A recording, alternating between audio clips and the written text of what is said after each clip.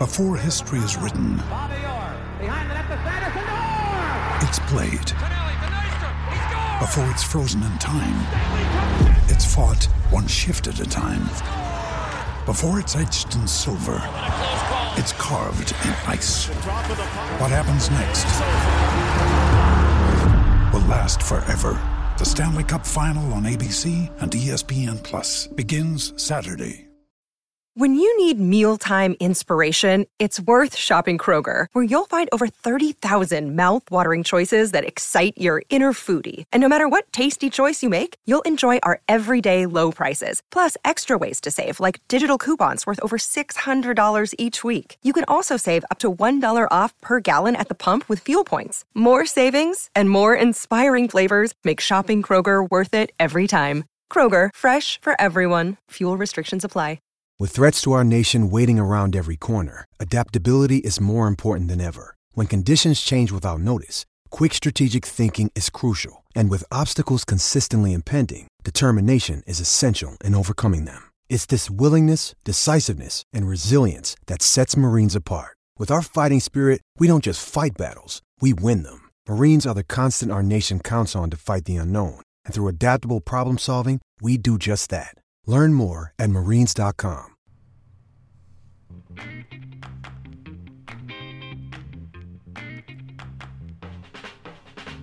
Oh, what's going on, everybody? Welcome to episode 106. Is it really 106, Willie? Of Flow Wrestling Radio Live. I'm your host, Christian Piles, joined as always by my mainest man, Willie Saylor. Willie's staying on the East Coast, back home till Flow Nationals. What's up? How are things back home, Willie? Good. It's what a schedule, huh? So. Oh my gosh.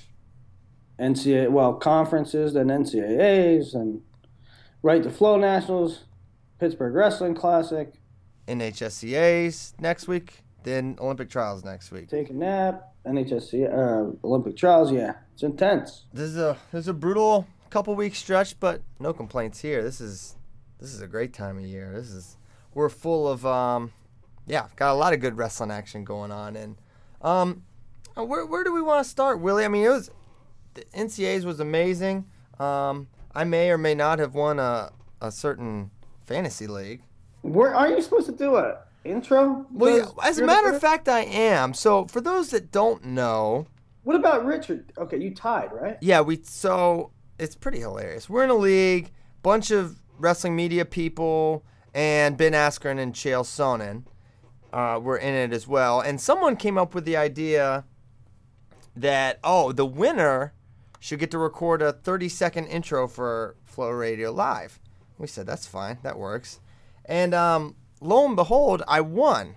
Well, I tied with Emil for first place, which is literally worst case scenario for everyone, because everyone, I kind of made myself the villain. Everyone hates me. Everyone wants me to lose. So this is just great.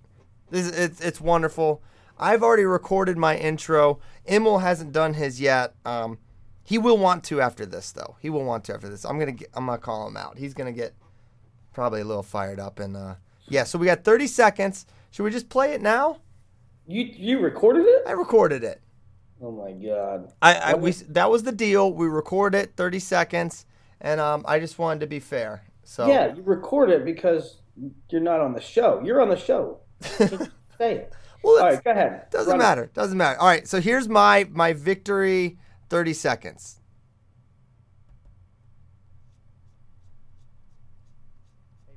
Oh wait, hold on. It's a little quiet. We gotta play it. There we go.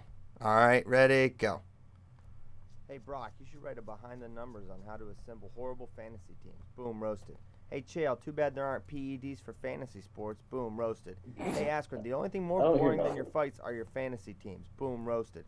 Hey Earl, congrats on being the third highest scoring Virginian in this fantasy league. Boom, roasted. Hey Emil, remember that time you thought you scored more points than me because you stink at adding? Boom, roasted. Hey Willie and Nick, next time you should utilize a 4 or 5 man drafting committee. Boom, roasted. Hey Kyle, I couldn't decide between a West Virginia joke or a dumb joke. Boom, roasted.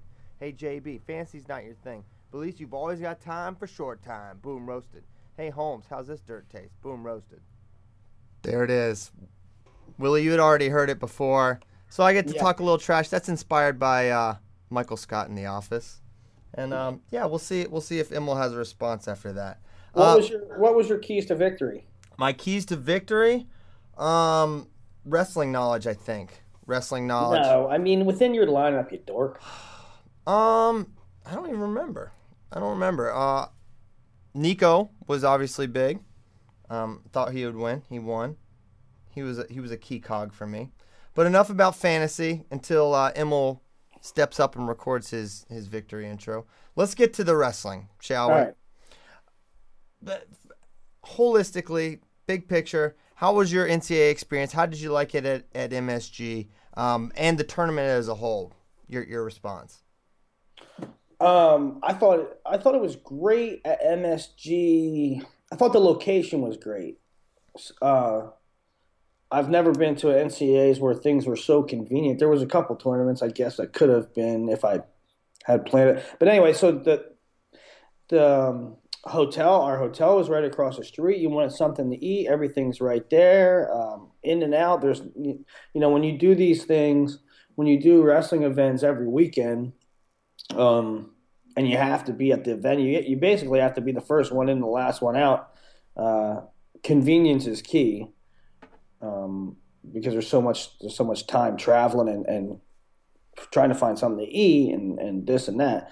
You lose a piece of equipment, you have to go buy one. It's right there. So from that aspect, it was good. The venue itself was a little problematic, and you would think, most people would say, well, the venue itself was the strong part, and maybe it was for them. But from a media side, it was a little tighter. The configuration's a little tighter, so there's less press row seating, and the best views in the house were from up top. And like on press row, you couldn't really see. A lot of people's views were blocked. But anyways, overall, great tournament. I thought the NCAA finals were one of the best ones in years. Yeah, they were great. Entertaining from start to finish. Even, you figured Gilman, Megaludis, okay, let's just start it in tiebreaker 2, right? But yeah, Nico comes out, amazing counter for the first one, and then he converts a nice kind of a duck under. A shot. Willie and I said this on radio, which we did for all sessions. We never seen that kind of attack from Nico. Normally he's, low single, head inside, but he just kind of popped under that elbow on a high crotch. Yeah, it's one of those moments that you think you've watched a guy 120 matches maybe. Seriously. 150 matches of his career, and you think you know what he does and what he doesn't do and what his go-tos are. And then he does something you've never seen, you didn't know he had in his bag of tricks, like left side level change duck under type thing for Nico. Where'd that come from? He timed the reach of Gilman so perfectly. So it was cool to see. That was a good start. Kind of got things rolling. Then we got to 33, and this is a match Willie and I have been discussing a lot because of not so much the wrestling, but the officiating. And it was something that we've been talking about since June. The edge rule stall calls, and just the stall calls in general in this one, I thought were pretty appalling. And I think it's a dangerous tone that the officials set in this match, where you basically say, don't worry about risk. We're rewarding not leg attacks. We're rewarding you moving a guy to a certain place in the mat. Well, the Nashon gets called for stalling with 5 seconds left in the first period. And it has to be one of the worst situational calls I've ever seen. Ever seen. Nashon does all this work. He tries to get to a shot. He tries to finish a shot. Clark kind of limp legs out and gets out of danger. They're right on the edge. Clark takes one step forward. Nashon goes out of bounds, stalling Nashon. One step. One step. The only reason they were at the edge is because Nashon took a leg attack, ended up on a leg, threatened a near side cradle, was trying to finish right on the edge. And because Clark freed himself, and squared up with him. And at that point, Nahshon's back was to the out of bounds. He's stalling. So what, and this was the whole point of what we said. The officials don't have discretion. They don't know what they're looking at. They don't know what they're seeing. Well, Because, the rhetoric from not only the rhetoric, but both in what they say and how they have written the rules and the video that they put out for stalling. The language of the NCAA officials has been, we want to take the discretion we want to take the judgment out of the referee's hands. You could write a book on this story. The referees used to call stalling. Then the coaches used to complain so much that they didn't call stalling enough or they called it in the wrong situation that the refs basically felt badgered. Mm-hmm. So then they didn't call stalling ever. Mm-hmm. So then they wrote these new rules in to take the judgment out of the officials' hands and say, well, it's black and white. If they do this, they do that.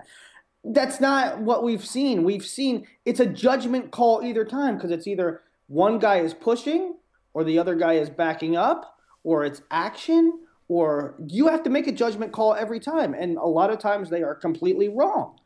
And so the crux of it for me, what bothers me is that you can't watch that match where one guy is taking literally all the offensive attacks, where one guy is actually changing levels and attacking the legs, and the other guy is just getting on a collar tie and running his feet like an Iranian trying to get a guy to the edge of the mat. It's not stalling, okay? And Nahshon, we agree that there were points where he should have been called for stalling, and maybe a stall point was warranted at some point in the match. But we just had a 7-6 NCAA final where one guy scored 3 takedowns. 3 takedowns. And another guy scored 0 takedowns, 0 reversals, 0 near fall, and had 0 shots. Took 0 shots and had 6 points. I mean, can you talk about 1 point? He was 1 point away, one other stall call away, 1 takedown away from winning that match. This is a skill competition, okay? Right. So that first stall call was not innocuous, was not,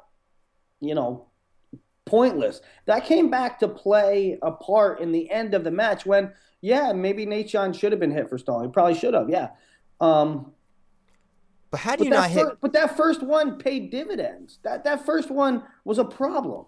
Yeah. And people are saying, well, it's creating action. It made Nahshon shoot more. All it did was reinforce Corey Clark to never shoot, to never take a shot, to not play. And let's not pretend that Corey Clark not shooting is not strategy. I mean, Nahshon Garrett probably has the best reattacks in the country in collegiate wrestling. And when you level change and let your head low, you saw what happened in the first period. He's bamming your head left, right, and he's on an angle on a shot. So it reinforces don't shoot. If they want it right, if the referees are that clueless as to when they should and should not call stalling and what is not stalling, they might as well just go to push-outs. Yeah. I mean, at least it's black and white. At least everybody in the building knows. At least the wrestlers know. At least the fans know. At least the coaches know. Because right now it's stupid. Go look at the 12 seconds left in the Heil Meredith match. If that isn't just ridiculous. Now it didn't have anything to do with the match. It didn't play a part in the winner of the match. But Meredith is going at a breakneck pace, losing. He's trailing. He takes shot after shot, tries to turn the corner, tries to have some motion, and then they circle out, and Heil takes one step. I mean, Meredith basically shoots himself out, stalling Meredith. Yeah, I mean, just think about what you called there. This is at the NCAA finals when we have the most eyes on our sport. They have to be thinking, wait, Corey Clark is down by 1. All he's done is been taken down. I mean, all he can do is escape. That's all he's done this entire match. And it's a 1 point. I don't understand this. Bryce Meredith is taking action out of bounds, taking shots, taking risk. And because Dean Heil takes 1 step, he's stalling. Now, again, Dean Heil deserved to win that match. It didn't matter. And I don't think Dean should have been called for stalling in that instance. but it just shows the officials don't have discretion. And I won't stop harping on it till they change this rule. What we have now, and some people, since when the push-out rule in freestyle was first started, and then some people said we need it in folk style, the argument was, don't bring that freestyle stuff in here. We don't need it. And then as the push-out rules in freestyle proved to be pretty darn cool, pretty darn effective, then more people started saying maybe we need it in folk. Here's the thing. Folk style, I like folk style for folk style. I like freestyle for freestyle. Folk style doesn't need a push-out rule, but if the officials are that ineffective, right now they are writing rules. Right now, the rules in folk style wrestling are written such because the referees can't handle it.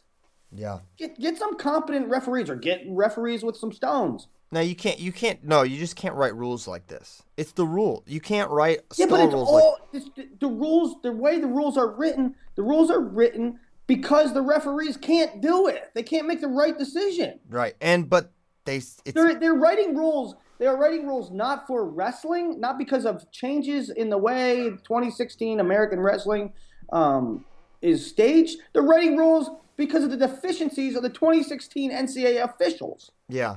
Yeah. So here's another one. Just put in a 3-point takedown, man. My gosh, it's time. 3-point takedown, 3-point reversal. It has to happen. For the second straight year, we have seen a match like Nashawn Garrett and Corey Clark 7-6. Last year we saw Gwiazdowski and Kuhn 1-pointer late when one guy had completely dominated.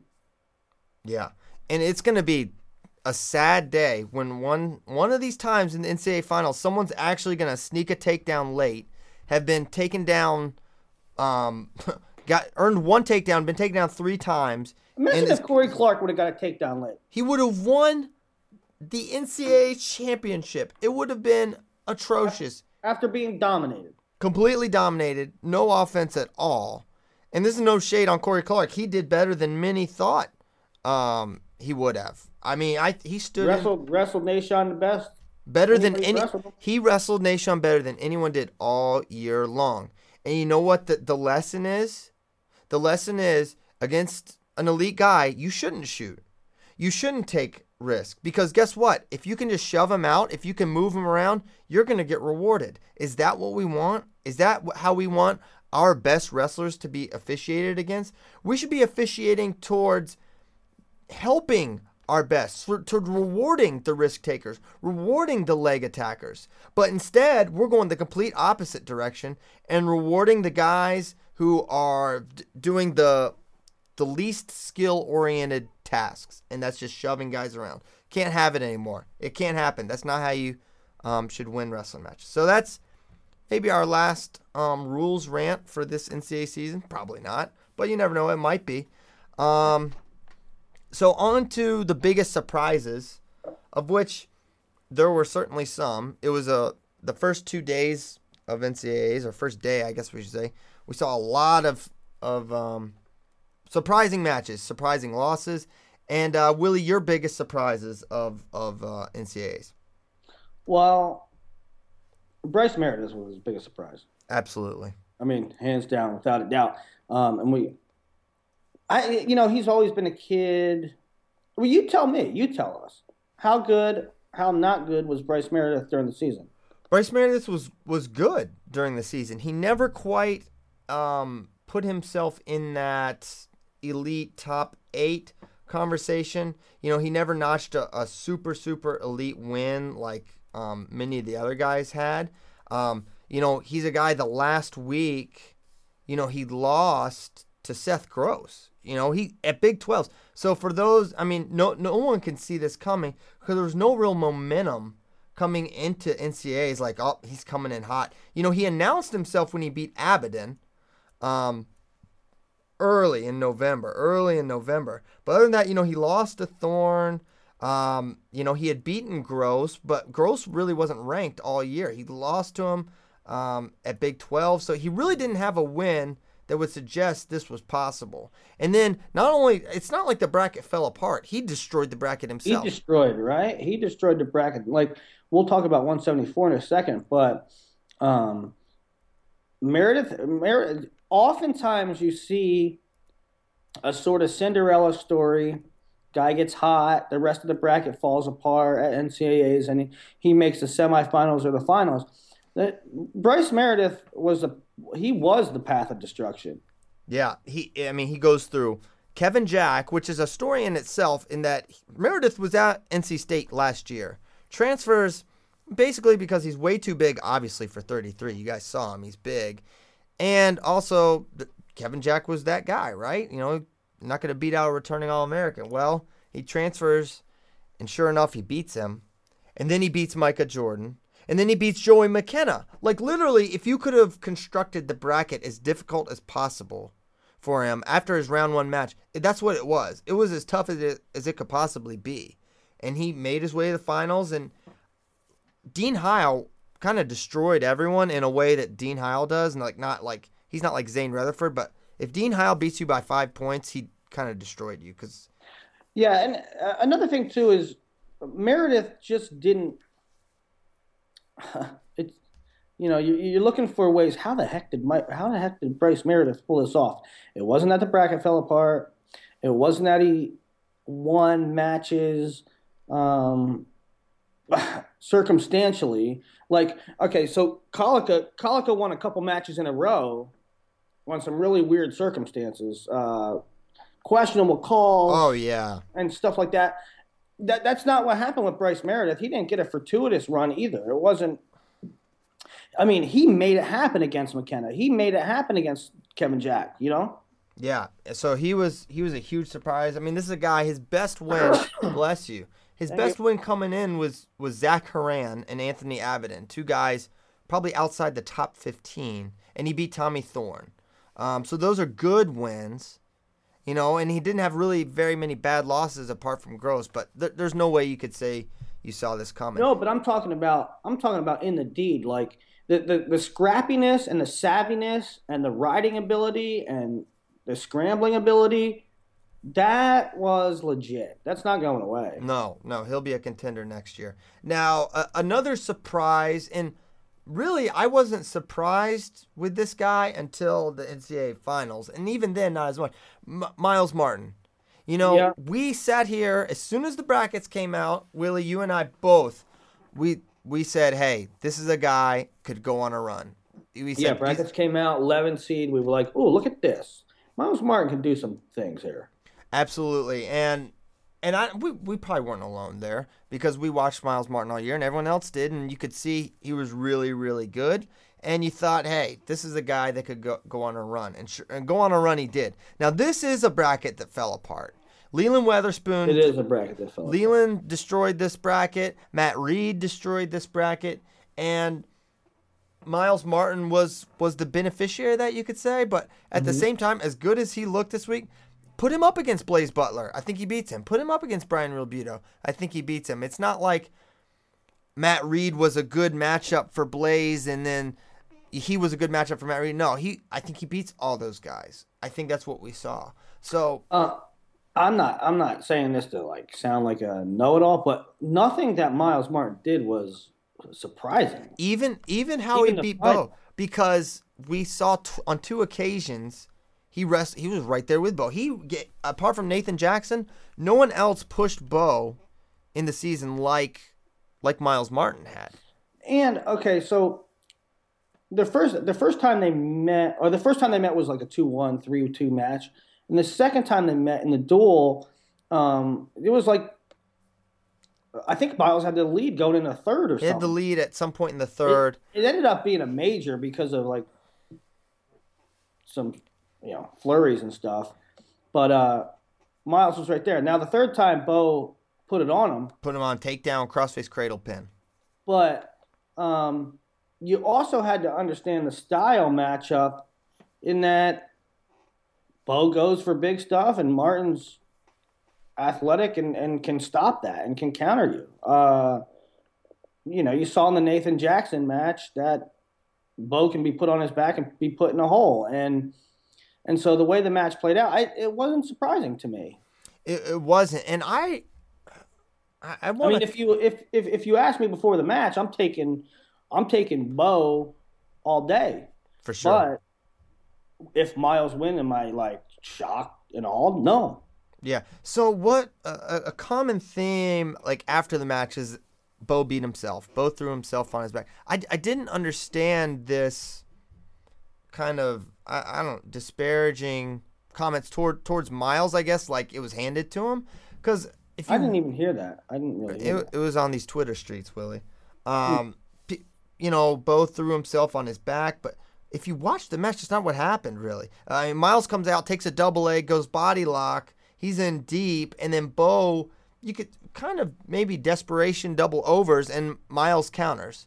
Okay, the big exchange was kind of predicated on Miles's action. If you recall, and Bo went for an underhook knee pick. They were in this crazy upper body situation where Miles was almost coming around with this body lock, and then Bo goes underhook to like a knee blast.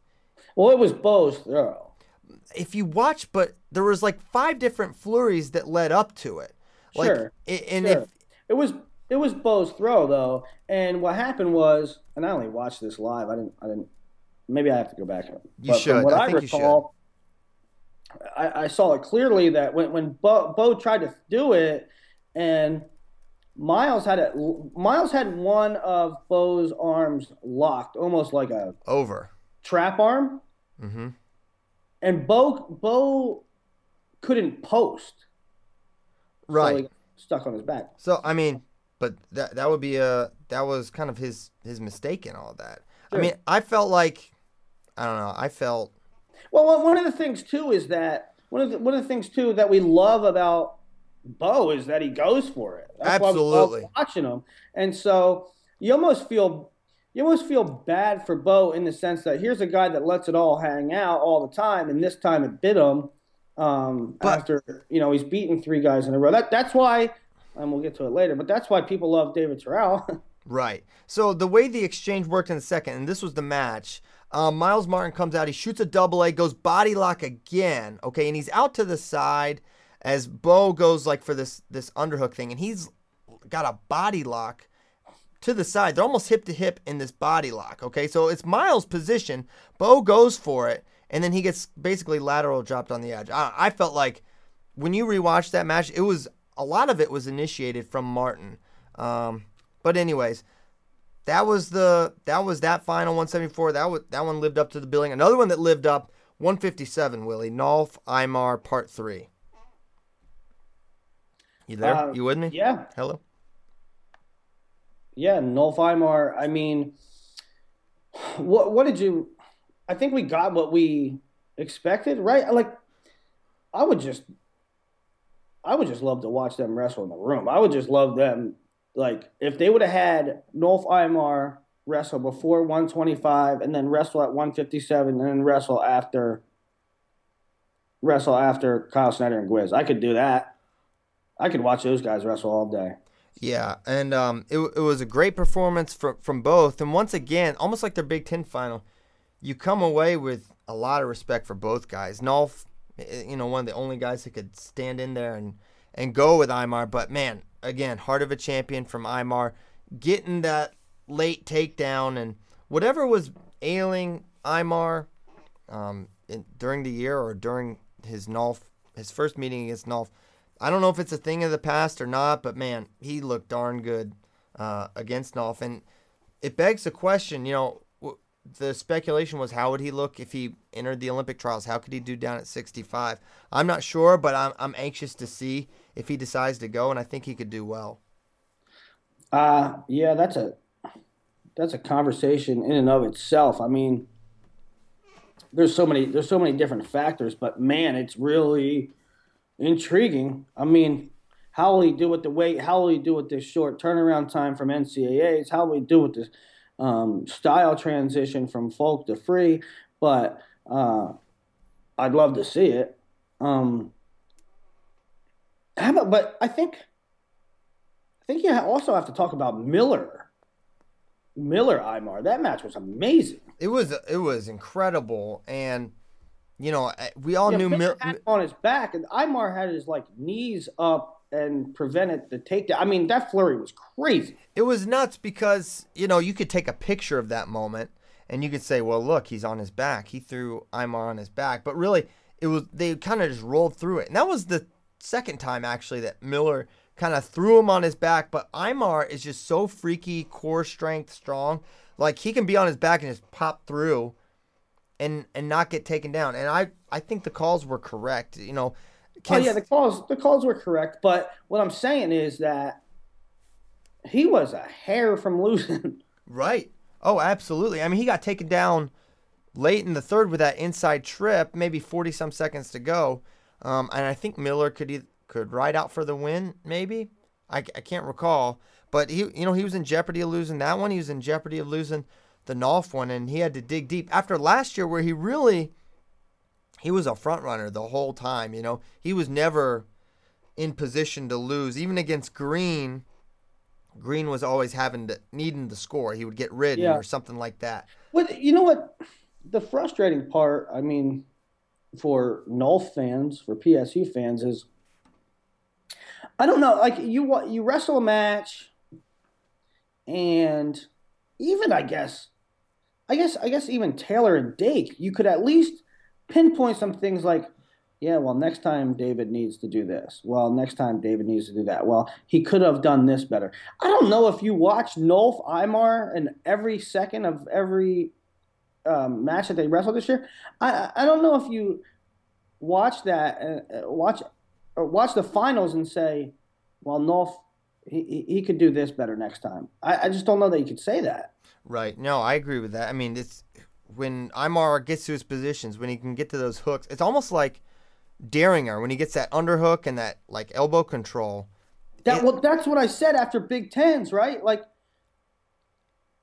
Nolf was in those positions. Imar got to those positions. He didn't capitalize like he did in the finals, but Nolf allowed himself to be in those positions where he's uncomfortable, and Imar is super comfortable. Right. Super dangerous. So that was another outstanding match, and of course the heavyweight finale is the one that everyone talked about, and you wonder, can it possibly live up to the hype? And it was the best heavyweight match I've ever watched. I think it's a landslide. Runaway. Now, maybe there's ones that I'm overlooking, and people will tweet and people will comment underneath that say, "Oh, well, how about this heavyweight?" Yeah, maybe I'm forgetting a couple or unaware of a couple, but I think it's easily one of the best heavyweight matches of all time, and I think, regardless of weight, I think it was one of the best. Yeah. Oh, yeah. One of the best finals I've ever seen in my life. The guy rallies in the third period. He's down 2 takedowns to 0, I think, right? I believe so, yeah. And the guy rallies and he wins. And there was so much drama and so much situational wrestling. And you had to know, right? You had to know when Kyle got in on that first shot and Gwiz sat the corner and prevented the takedown. You had to know, like, all right, this is going to be really interesting. Right. Yeah, and it really was. And the counters of Gwiz are what kind of kept him in it. And once again, Kyle Snyder, in a big pressure, big match, needing a score late, just like he did in the World Finals, cool as a cucumber, composed, and he gets it done. He figures out a way to score. And that to me is amazing. For a kid this young to have that kind of poise. That's one of those matches that it's kind of a shame. There's nothing shameful about how it elevated wrestling and how awesome it was, and how it proved that it's must watch wrestling and must watch TV. But it's almost a shame that somebody had to lose, because Gwiz proved he's that good. Kyle Snyder also proved that he's that good. And I said a year ago that I think Gwiz is the future of heavyweight for our international wrestling. But Gwiz is that good. But I think Gwiz was gassed at the end. He was tired. And I think I don't know if that's an indictment on Gwiz's gas tank so much as Kyle Snyder just gets guys tired. I mean, we saw him make Kadisov tired, and it's I mean, he shoots like a lightweight for 7 minutes. right. That tires anybody out. Even It does. He holds. I think another thing that makes Snyder amazing is that he's so much smaller than these guys. Theoretically, he should get incredibly tired moving these guys around. He should be the one that gets worn out moving 250-pound guys, and he doesn't. He's the Energizer Bunny. He does not ever get tired. You could tell. I mean, a little bit of body language late in the match by Gwiz. You could tell he was fading a little bit, but what sealed it for me, Kyle Snyder doesn't. I'm going to say Kyle Snyder can't ride anybody, and when I say that, it's not really an indictment on Kyle Snyder because he knows.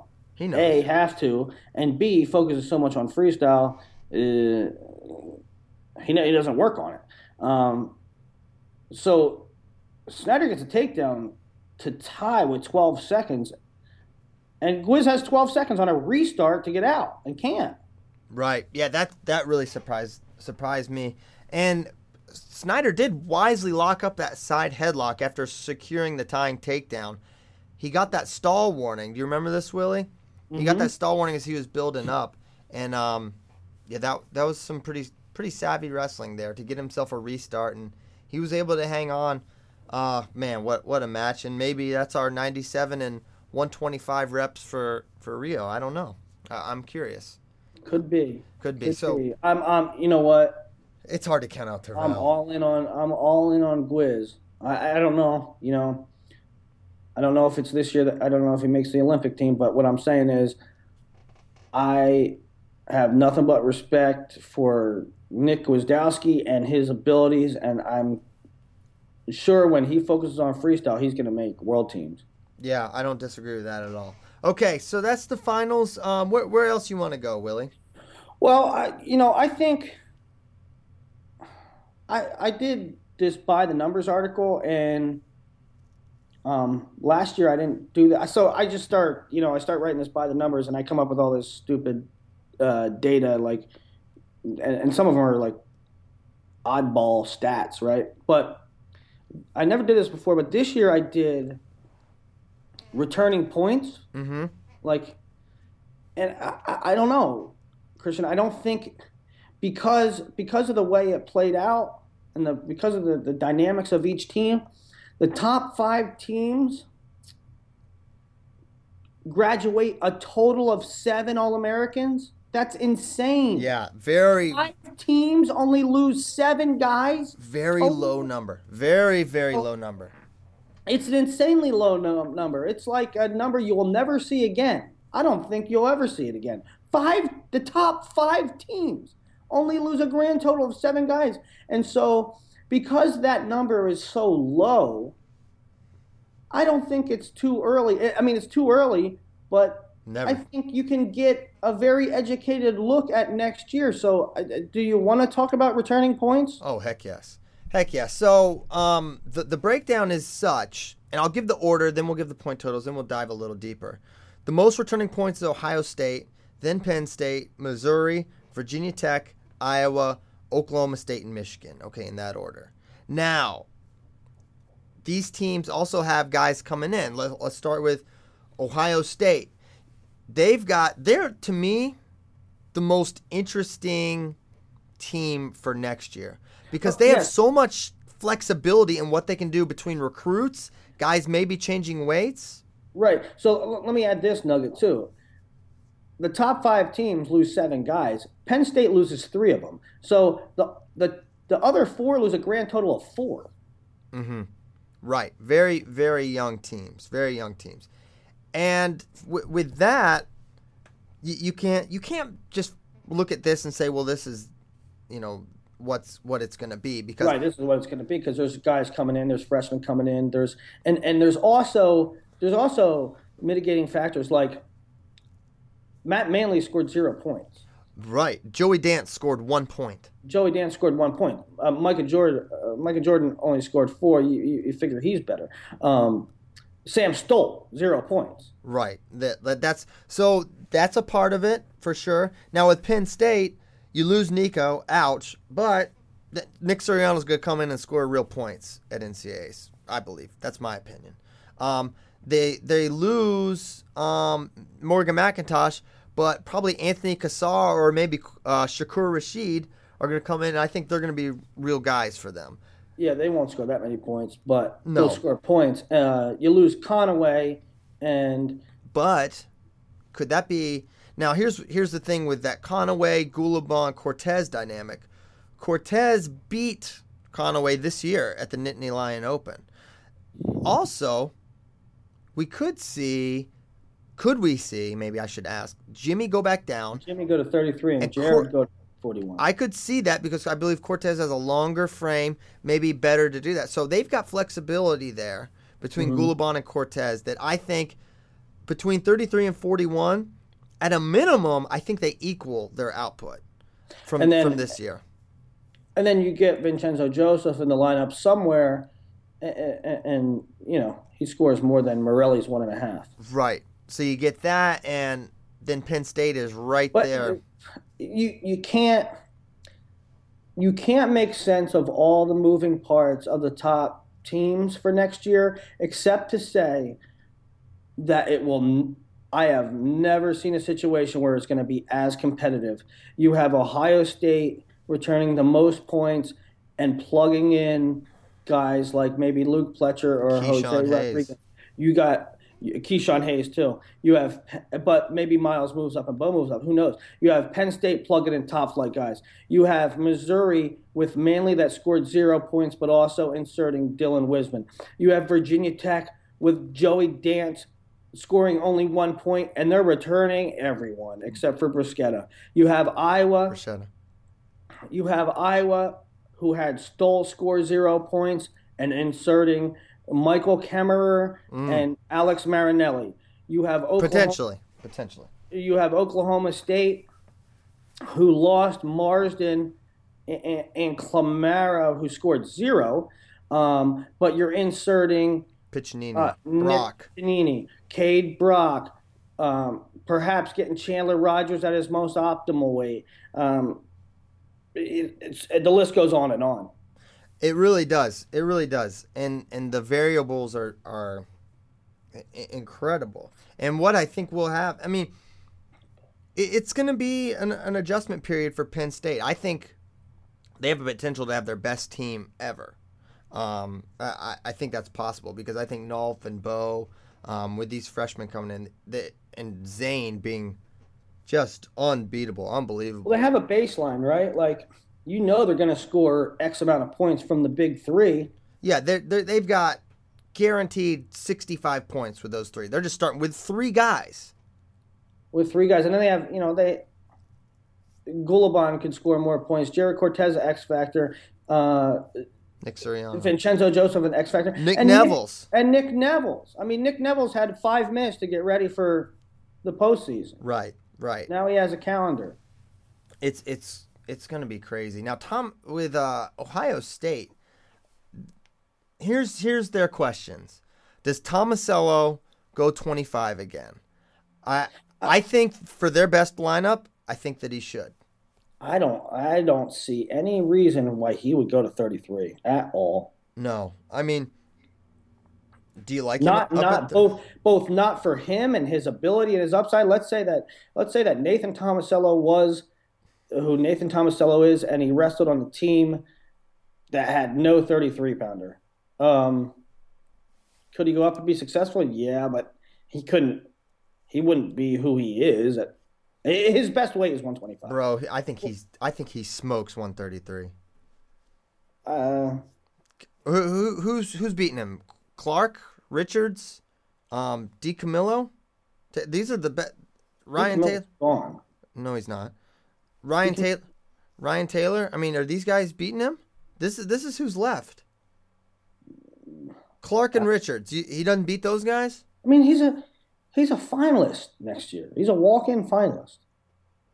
He's a champion at 33. He's the champ at 33. Okay. Regardless, it doesn't fit their personnel either. Right. I think ideally you go Nato 25, Pletcher 33, insert Keyshawn 41, Micah 49. Then it gets tricky between Jake Ryan, Isaiah White, Bo Jordan. Does Bo go up to 74? Would he maybe go up to 84? I think Bo is big enough to go up 2 weights, Willie. What do you think? Will probably be the best thing for Miles Martin if Miles is light. I think it would be. I think forcing Miles up would be problematic. Now another question is Kyle Snyder. Everyone says he's for sure staying. He's for sure staying. He's for sure staying. And we don't have reason to believe he wouldn't. But if he wins an Olympic title, he's won an NCAA championship. It could be considered at least, right? Could be considered. Yeah, I have no inside information. I just feel like Kyle will be back. Yeah, I agree. So that's obviously huge points because Gwiz is gone. There's no one that can stop him.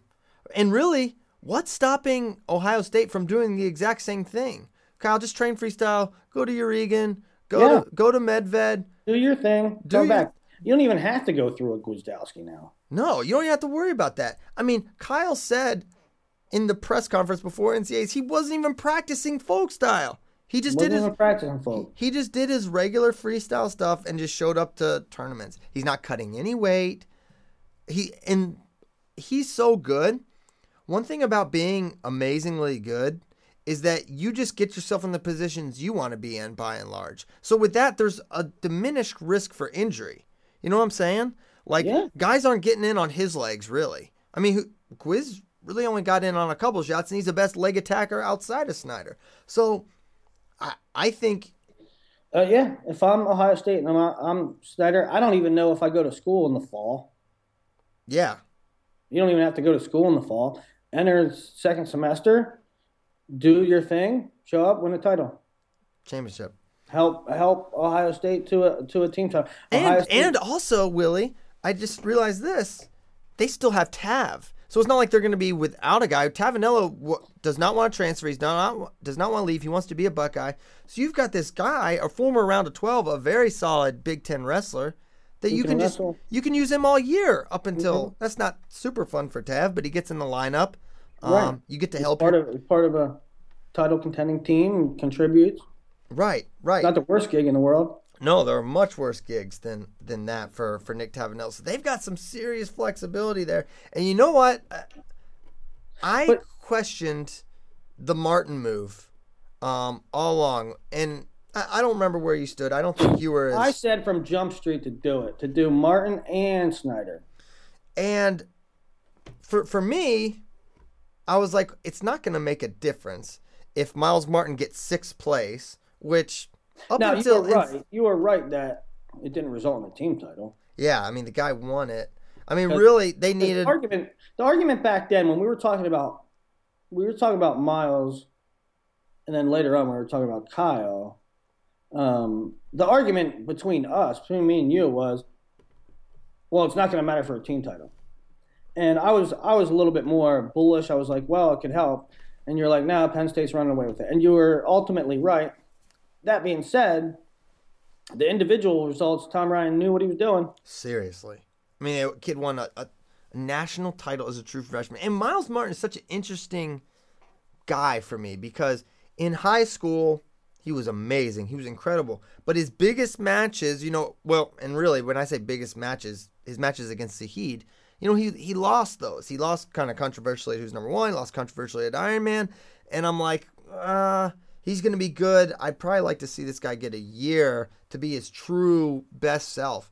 And for him to come out in the biggest tournament of his life and to win it, I mean, unbelievable. Miles went through a period where, I mean, I remember writing previews. I was at most of these, but I also remember writing previews for him, or tournament previews, and it was like, Miles Martin, runner up here, runner up here, runner up here, runner up here, runner up here. And it's like he never like he was like dominating in Flow National Finals. He was a runner up at Flow National Finals one year, and then the next year he was dominating Flow National Finals and got pinned by somebody.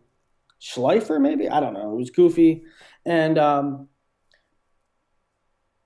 as awesome as Miles was, he had a lot of runner-up finishes. Right.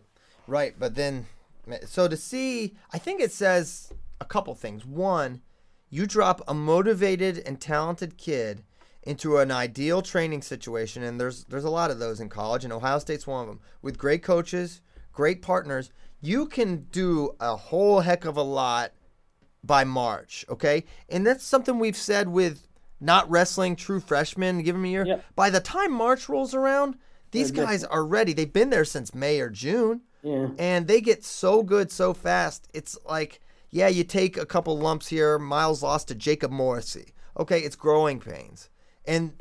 But these guys think they belong by the time March rolls around. We said it several times. The fastest learning curve is a true freshman. Right. And you know what? Miles he wrestled like he didn't know better. He wasn't thinking about losing. Well, you could feel it too. We said it during the tournament. You could see Miles gaining confidence as the biggest tournament in his life was going on. Yeah. Yeah, it was very apparent. It was very apparent. So that's Ohio State, Penn State. But look, man, these team races. Yes, Missouri. Missouri's really scary. Missouri, here's just a real quick. McGee only scored 2 points. Right, from the 8 seed. They're going to insert Jaden Clayton at 33. Manley's going to get healthy. They've got Mays back. Joey LaValle at 157. Joey LaValle's coming back and Wisman's coming in. Wisman replaces Blaze Butler. Now, Butler didn't score a lot, but it's unlikely that throughout the course of a season, Wisman's going to be Blaze's level. But shoot, the production he's going to be compared to. He only has to match, right? Right. So it's not. So he wins 3 matches. They're playing with house money at that point. I mean, Willie Miklas is coming back. Jaden Cox is back. Heavyweight is still going to be a big question mark for that team, but they're 9 strong. And listen how scary Virginia Tech is. They lose Brusqueta, and they have issues in the middle at 49-57, but Joey Dan scored 1 point. Right. And they have everybody else back. Everybody else is back.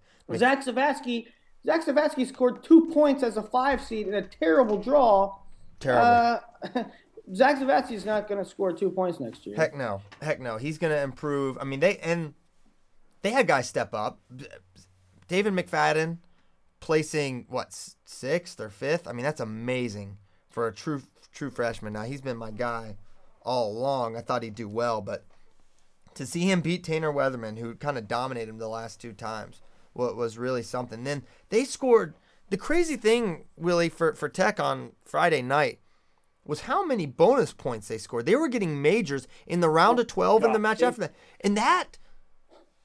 day one, I was like, man, Virginia Tech, what the heck? What the heck happened to them? And then through the backside, they just steamrolled. Absolutely steamrolled. I mean, Zach Epperly loses in round 1. He won 7 straight. I mean, this is a guy, he quit basically for a couple weeks there, was off the team, and you see him lose round 1. I mean, sirens start going off. Oh my god! Him and Brusqueta. When they lost, I was like, "This is a huge question mark." If they have 50% effort in their next wrestleback match, well, I never questioned third. Yeah, but Bruschetta's a warrior, man. I mean, like that guy. I had no. I mean, he lost to Aymar in the quarter. I wasn't exactly worried then. But yeah, for him to beat Palacio, I get worried every time a senior loses early. Really? I mean, yes. Some of them, it's like galvanized. Some of them, it's galvanizing. I mean, there's a fork in the road there. Every time a senior loses, there's a fork in the road there. See Henderson, Evan. Yeah. Wow. He got teched by Clay Ream. There's no way that you're telling me that wasn't wholly induced by I'm done. Yeah. Yeah, I can't get He does not get tech followed by Clayton Ream. No way. Sorry. When seniors lose, there's a thing where it's like, had a good run, man. I'm spent. I didn't come here I came here my senior year. I came here to win this thing, and I'm done. So, Iowa. I want to talk about Iowa. Okay, now Iowa. Now, Iowa's message boards are going ballistic. DEFCON 5. They want to recruit Cuba. They're recruiting Bon Rodriguez to start at 25 after Gilman's done. I mean, Iowa is throwing the Iowa message board posters are throwing everything against the wall to see what sticks. They're talking about maybe we need coaching change. Give me a break. They're talking about maybe we need to recruit internationally. Give me a break. They're talking about well, our coaches aren't a problem. They're great coaches, the best coaches in the world. We just need to recruit better. Give me a break. For all the things. Iowa recruits just fine. For all the things that is going on in the meltdown on Iowa message boards, you guys are in the thick of things for a team race next year. Right in the middle. Now, right in the middle. I'm telling you, Kemmerer is going to be a horse. And I'm telling you, Alex Marinelli is ready. You get Gilman and Clark, who walked to the finals. You get Sorensen, who was the best 49-pounder, not named Zane Rutherford. All year. You get Sam Stoll, who was a top 6 guy by January and just so happened to score 0 points because of an injury. Do not melt down. You're fine. They're absolutely fine. They're going to be just fine. Now, with heavyweight, you lose Gwizdowski, you lose Marsden, you lose a couple tough guys. So he's going to climb up that pecking order all the more. Now, Connor Medbury comes back in. But all the same, they're going to be good there. Listen, Gilman, to start the year when seniors are removed, Gilman's top 5, Clark's top 5, Sorensen's top 5, Myers somewhere up there, Brooks somewhere up there, Stoll somewhere up there. I mean, half your lineup's top 5. Right, and then they've got Vince Turk coming in at 41. A lot of people are very excited about him at 41. Kemmerer, he looks great. Everyone can't stop talking about Michael Kemmerer. And then, so you have a question at 97. Big deal. There's not one lineup in the country that doesn't have a certain let's see what this happens. Penn State had those questions. Ohio State had those questions. It happens. So you're going to be 9 strong, Iowa. This is maybe your best team in a while. Oh my God! In a while, it's a very, very strong team. So they got 3 guys that walked to the finals. Right. So you start with that. I mean, you start with that dynamic that you're going to have 3 guys in the finals, barring major injury. And even then, we've seen Iowa guys like Derek St. John with destroyed knees and Ryan Morningstar, destroyed knees, have really strong performances. So I think you can't be – you're disappointed, Iowa, because you didn't get a trophy, and you're not close to Penn State. Okay, that's acknowledged. But you got a strong team coming back next year. And I think you put all the chips in the middle, and that means one Alex Marinelli wrestling right away. Now, I think the smart play is to hold. And I saw Alex Marinelli. I talked to Alex Marinelli for a while at NCAAs, and he told me he's ready to go. I mean, I think that he is. I think he's ready to contribute. But I mean, mentally, he's like, we're going to have a great team next year. If I'm called upon, I'm ready to go. I think I can AA right now. Yeah. And imagine where he'll be right now. It's March. Imagine a year from now. He's probably going to move. Didn't he tell you he's going to go there in June? He's going there in June. I said, what's your plans, Alex? I said, what's on your docket? And he said, I'm going to Iowa City as soon as possible. Nice. You got to be excited about that. So the team race is going to be amazing next year. I thought it was really, even though it was kind of a foregone conclusion with Penn State, I thought it was really fun this year. And then, Oklahoma State was almost quietly in second place. Yeah. Because the way things worked out was Penn State was so far ahead, and Oklahoma State was comfortably ahead in the 2 spot that we didn't, we talked about how many points Penn State was racking up, and we talked about how awesome the team race was for 3rd, 4th, 5th. But so Oklahoma State went on, talked about a lot, but they were comfortably in second place. They lose Klamara, who scored 0 points. They lose Marsden. Rogers didn't do well. And they lose Derringer. But they have horses coming in, man. They have horses coming in. So they're going to be better at 25. They're going to be better at 33. Yeah. They're going to get Chandler Rogers. Now, he's not Derringer, but I assume they're going to cut him down to 65. Yeah, but think about think about Chandler Rogers at 65 in a weight that clears out that could be losing Bo and Derringer, and Rogers a top 5 guy. Yeah, it loses Derringer, maybe Bo, Steven Rodriguez, and Anthony Perotti were both AAs. So that's 4 top 5 guys in a weight class that wasn't good to begin with. No, it wasn't. We talked about it all year. This was not a strong weight. So yeah, you feel great inserting. If there's a weight you want to insert a young talent, it's that one. You get Cade, you get Piccinini, Cade, who 25-33 scored a grand. You took second place, and your first 2 guys scored a grand total of 0 points. That's incredible. And you're getting Piccinini and Cade Brock, who you're getting them in there. You're getting Rogers down to 65, and you're inserting Crutchmer, who was the highest returning placer at 74 to begin with. Right. It's the team race is going to be so fun next year. You want to get to a little bit of Hodge talk? Hodge talk. Christian did an excellent. The article is up right now. Christian did an excellent breakdown of the Hodge contenders as the dust settled. Only 4 guys emerged undefeated.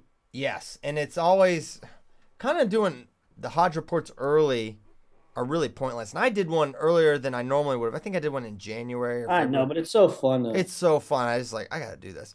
But then by NCAAs, there's so many guys that get knocked out. It's the perfect time to write it. And I think I just find it very interesting that it's this close between Rutherford and Derringer, to the point that I averaged out their rankings based on the 7 Hodge criteria, and they are perfectly tied at 1.71.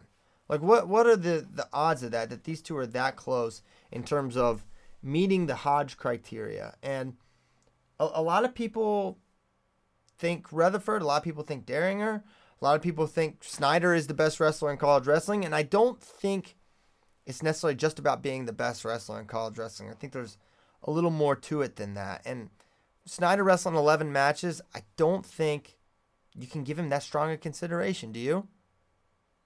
I mean, apart from putting him in the top 4. I mean, I don't think you can. And it's kind of, I don't know if it's unfortunate, but I mean, the other guys wrestled the whole season. They wrestled the whole season. And also, one of the criteria is pins, and he has 1 in his life. So, I mean, is Kyle Snyder in the conversation for the best wrestler overall, pound for pound? Is he in the conversation for most dominant? Yeah, but it's tough to name him that when he wrestled 12 matches. So what we have with this Hodge, it's here's what it's going to come down to for the voters. Do you prefer this season the best guy, the guy who bonused the most, the guy who beat the best competition, or do you prefer the guy who was a little below that but has a stronger track record historically and has won 3 titles and ends his career on so it's about, are you looking big picture, a 3-4 year span, or are you paring it down to this season? Because if you're paring it down to this season, there's a clear option at Zane Rutherford. If you're looking at that broader scope, it's a clear option, it's Derringer. Well, I just got an email that the Hodge fan vote will go live at noon Central Time. So we'll know. So you'll be able to vote for it at noon. Mm-hmm. So that'll be interesting. Make sure you get your votes in. Make sure your voice is heard for the Heisman Trophy of college wrestling. But yeah, what do you think when you think about the Hodge Trophy? That season or overall, or you don't really care? I don't know. I will contradict myself because I think that Zane Rutherford was the most dominant wrestler this season. He's the only guy to bonus in the finals. He bonused his way through the whole tournament. Tech, pin, major. Major, the clear number 2. I think Zane Rutherford was the most dominant in college wrestling this year. However, I think that Alex Derringer was very close behind him, and the numbers support me on that. And he's a legend. 3-1-1-1. Crazy. 1 loss. He was so close to being a 4-timer. Like, he had the winning takedown on Derek St. John. Almost had it. He didn't quite secure it. He lost, I think, in the weird tiebreaker rideouts thing to the national champion that year. And that was it. He never lost another match at NCAAs. It's a really tough decision. Normally, it's pretty clear to me. I think I have a pretty good idea. This is the toughest. It's unfortunate, I guess, is the word to say. They're so equal. So give the award to Daringer. Almost as a career achievement award, because with the idea in the back of your mind that Zane has some time left. Yeah. That's not how it should be, because you never know. Exactly. What if you never know what's gonna. You can't say, well, he has time left, because you don't know. You're right. I mean, tomorrow he could be riding his bike and break an ankle and never be the same. Exactly. And that's one thing for me. I don't think you punish guys for how old they are, what grade they're in, because if you were for me, it's a this season award, and for that reason, I think if I had to vote, it would go to Rutherford. And one thing for me with, but the thing is, Ringer, man, he's right there in all the numbers, though, Christian. He is, but he's behind in bonus, behind in pins, and here's what does it for me. Zane wrestled a far tougher schedule. He wrestled far tougher competition, still out-bonused him. I mean, he had Daringer had a decision against Luke Silverberg this year. Mm-hmm. And Zane brought it every single match and bonused at a much, much higher rate against better guys. So not only were you more dominant, you wrestled better competition. Zane's non-bonus was like Klagen. He had a 2-1 against Klagen. He had a decision against Sorensen. He had a decision against Colica. And that may have been it. There may have been one other one that I am not recalling. But I think that was it. So three decisions against, and all quality guys. All Americans. All three of them were all Americans. So better competition, and he wrestled 10 All Americans. He bonused 7 of the 10. That's amazing. That was an incredible stat. So I think Rutherford, but if they give it to Daringer, I'm not gonna lose any sleep over that either. And I think, personally, that's the direction it's going to go. I think my prediction is Daringer. My prediction is Daringer, too. Yeah. So, man, we could keep going. We got a lot of stuff yet. We can keep going. I think we'd be remiss if we didn't talk about how awesome the David Terrell story was.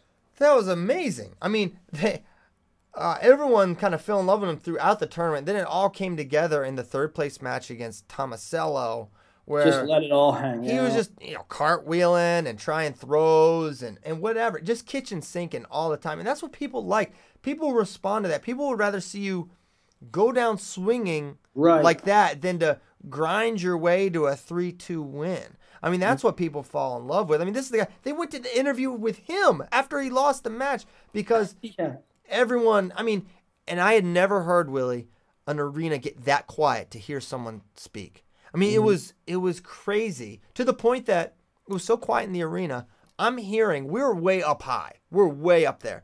I'm hearing the coaches shout instructions to the other 25-pounders. It's that quiet in this place. It was an amazing moment. It was one of the coolest things of the weekend, and hats off to David Terrell. Great career, and it was amazing. You remember all the great wrestling, but it's one of the stories that'll stick with you forever. 2016 NCAAs, how David Terrell went for broke and how the fans fell in love with it and appreciated it. Yeah, they really did. They really did. Shoot, I feel like we got to talk about these two things really quickly. These freestyle things. The Team USA freestyle coaching job has been posted. That's available. We knew that would be coming available. And it's a huge story. After the Olympics, we're going to have a new coach. And maybe he'll be named prior to the Olympics. This is a huge story. And I think we would be remiss to not mention that.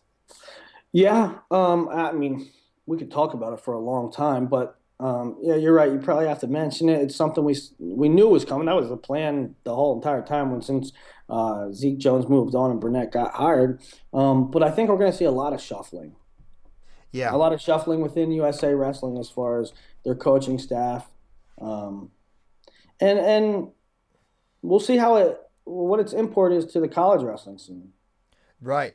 Yeah, I mean, because a lot of names get thrown around, but for me, I think two high-name college coaches that come to mind for me, and this is predicated on me thinking that Cael Sanderson and John Smith would not be particularly interested in leaving their posts. So Terry and Lou, is that Terry Brands and Lou Roselli are the two that I think come to mind. So they very well could be interested. I believe that they are, and I think they'll get strong consideration as well. So that's something that we'll monitor throughout. Also, 6 Russian Greco-Roman wrestlers busted for doping, and it was one of those things where. Was it all that? Well, I woke up this morning to it, and I didn't read all of it. But were all 6 that same drug that Sharapova took?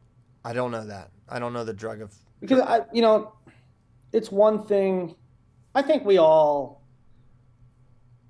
think that Russia dopes. I think we're all of that opinion. So I'm not trying to leave them off the hook by any stretch of the imagination. But that was a recently banned substance, what Sharapova took. Yeah. What about gorilla testosterone, like most of the Russians take? What's the policy on that? That's been on the list for a while. Gorilla testosterone. I think that was the first one they put down. They're like Diana Ball, Winstrol, gorilla testosterone. Yeah, that was all the first draft. Gorilla T. So that's something to monitor, because initially when the Russian doping scandal came out, it was like, well, it's mostly track and field. It's not really wrestling. Well, here you go. Right. But as far as who was caught, it was the track and field. We all knew. I mean, we watched these guys wrestle. It's like, give me a break. Look at Boltakayev. They locked that guy in a closet for 3 years just to roid him up, then cut him loose for the Olympic year. I mean, we know what's going on. We're not idiots. And now they're getting caught, and it's being speculated Russia may not send a Greco team to Rio, and what a change that would be. Wow. And that would, if that doesn't shake up some changes at the Russian level. The world champ is one of them, right? Is it? I haven't seen any names, Willie. Yeah, Semenov. Vlasov? No, it was Semenov, I thought. Yeah. So we'll have some more on that as information comes out, but we felt like those are 2 major stories that can't be overlooked. But with that said, Willie, is it go time? It's go time. 11:11. I have to drive today to Flow Nationals. Oh yeah, that's coming up. We thank you guys so much for tuning in and listening so faithfully. I'm not sure if we'll have another one of these for this week. Maybe we can roll one out Thursday, Willie, when we're at Flow Nationals. I don't know. Probably not. We'll try. Thanks so much for tuning in, and we will see you next time, guys. Thanks. Thanks, guys.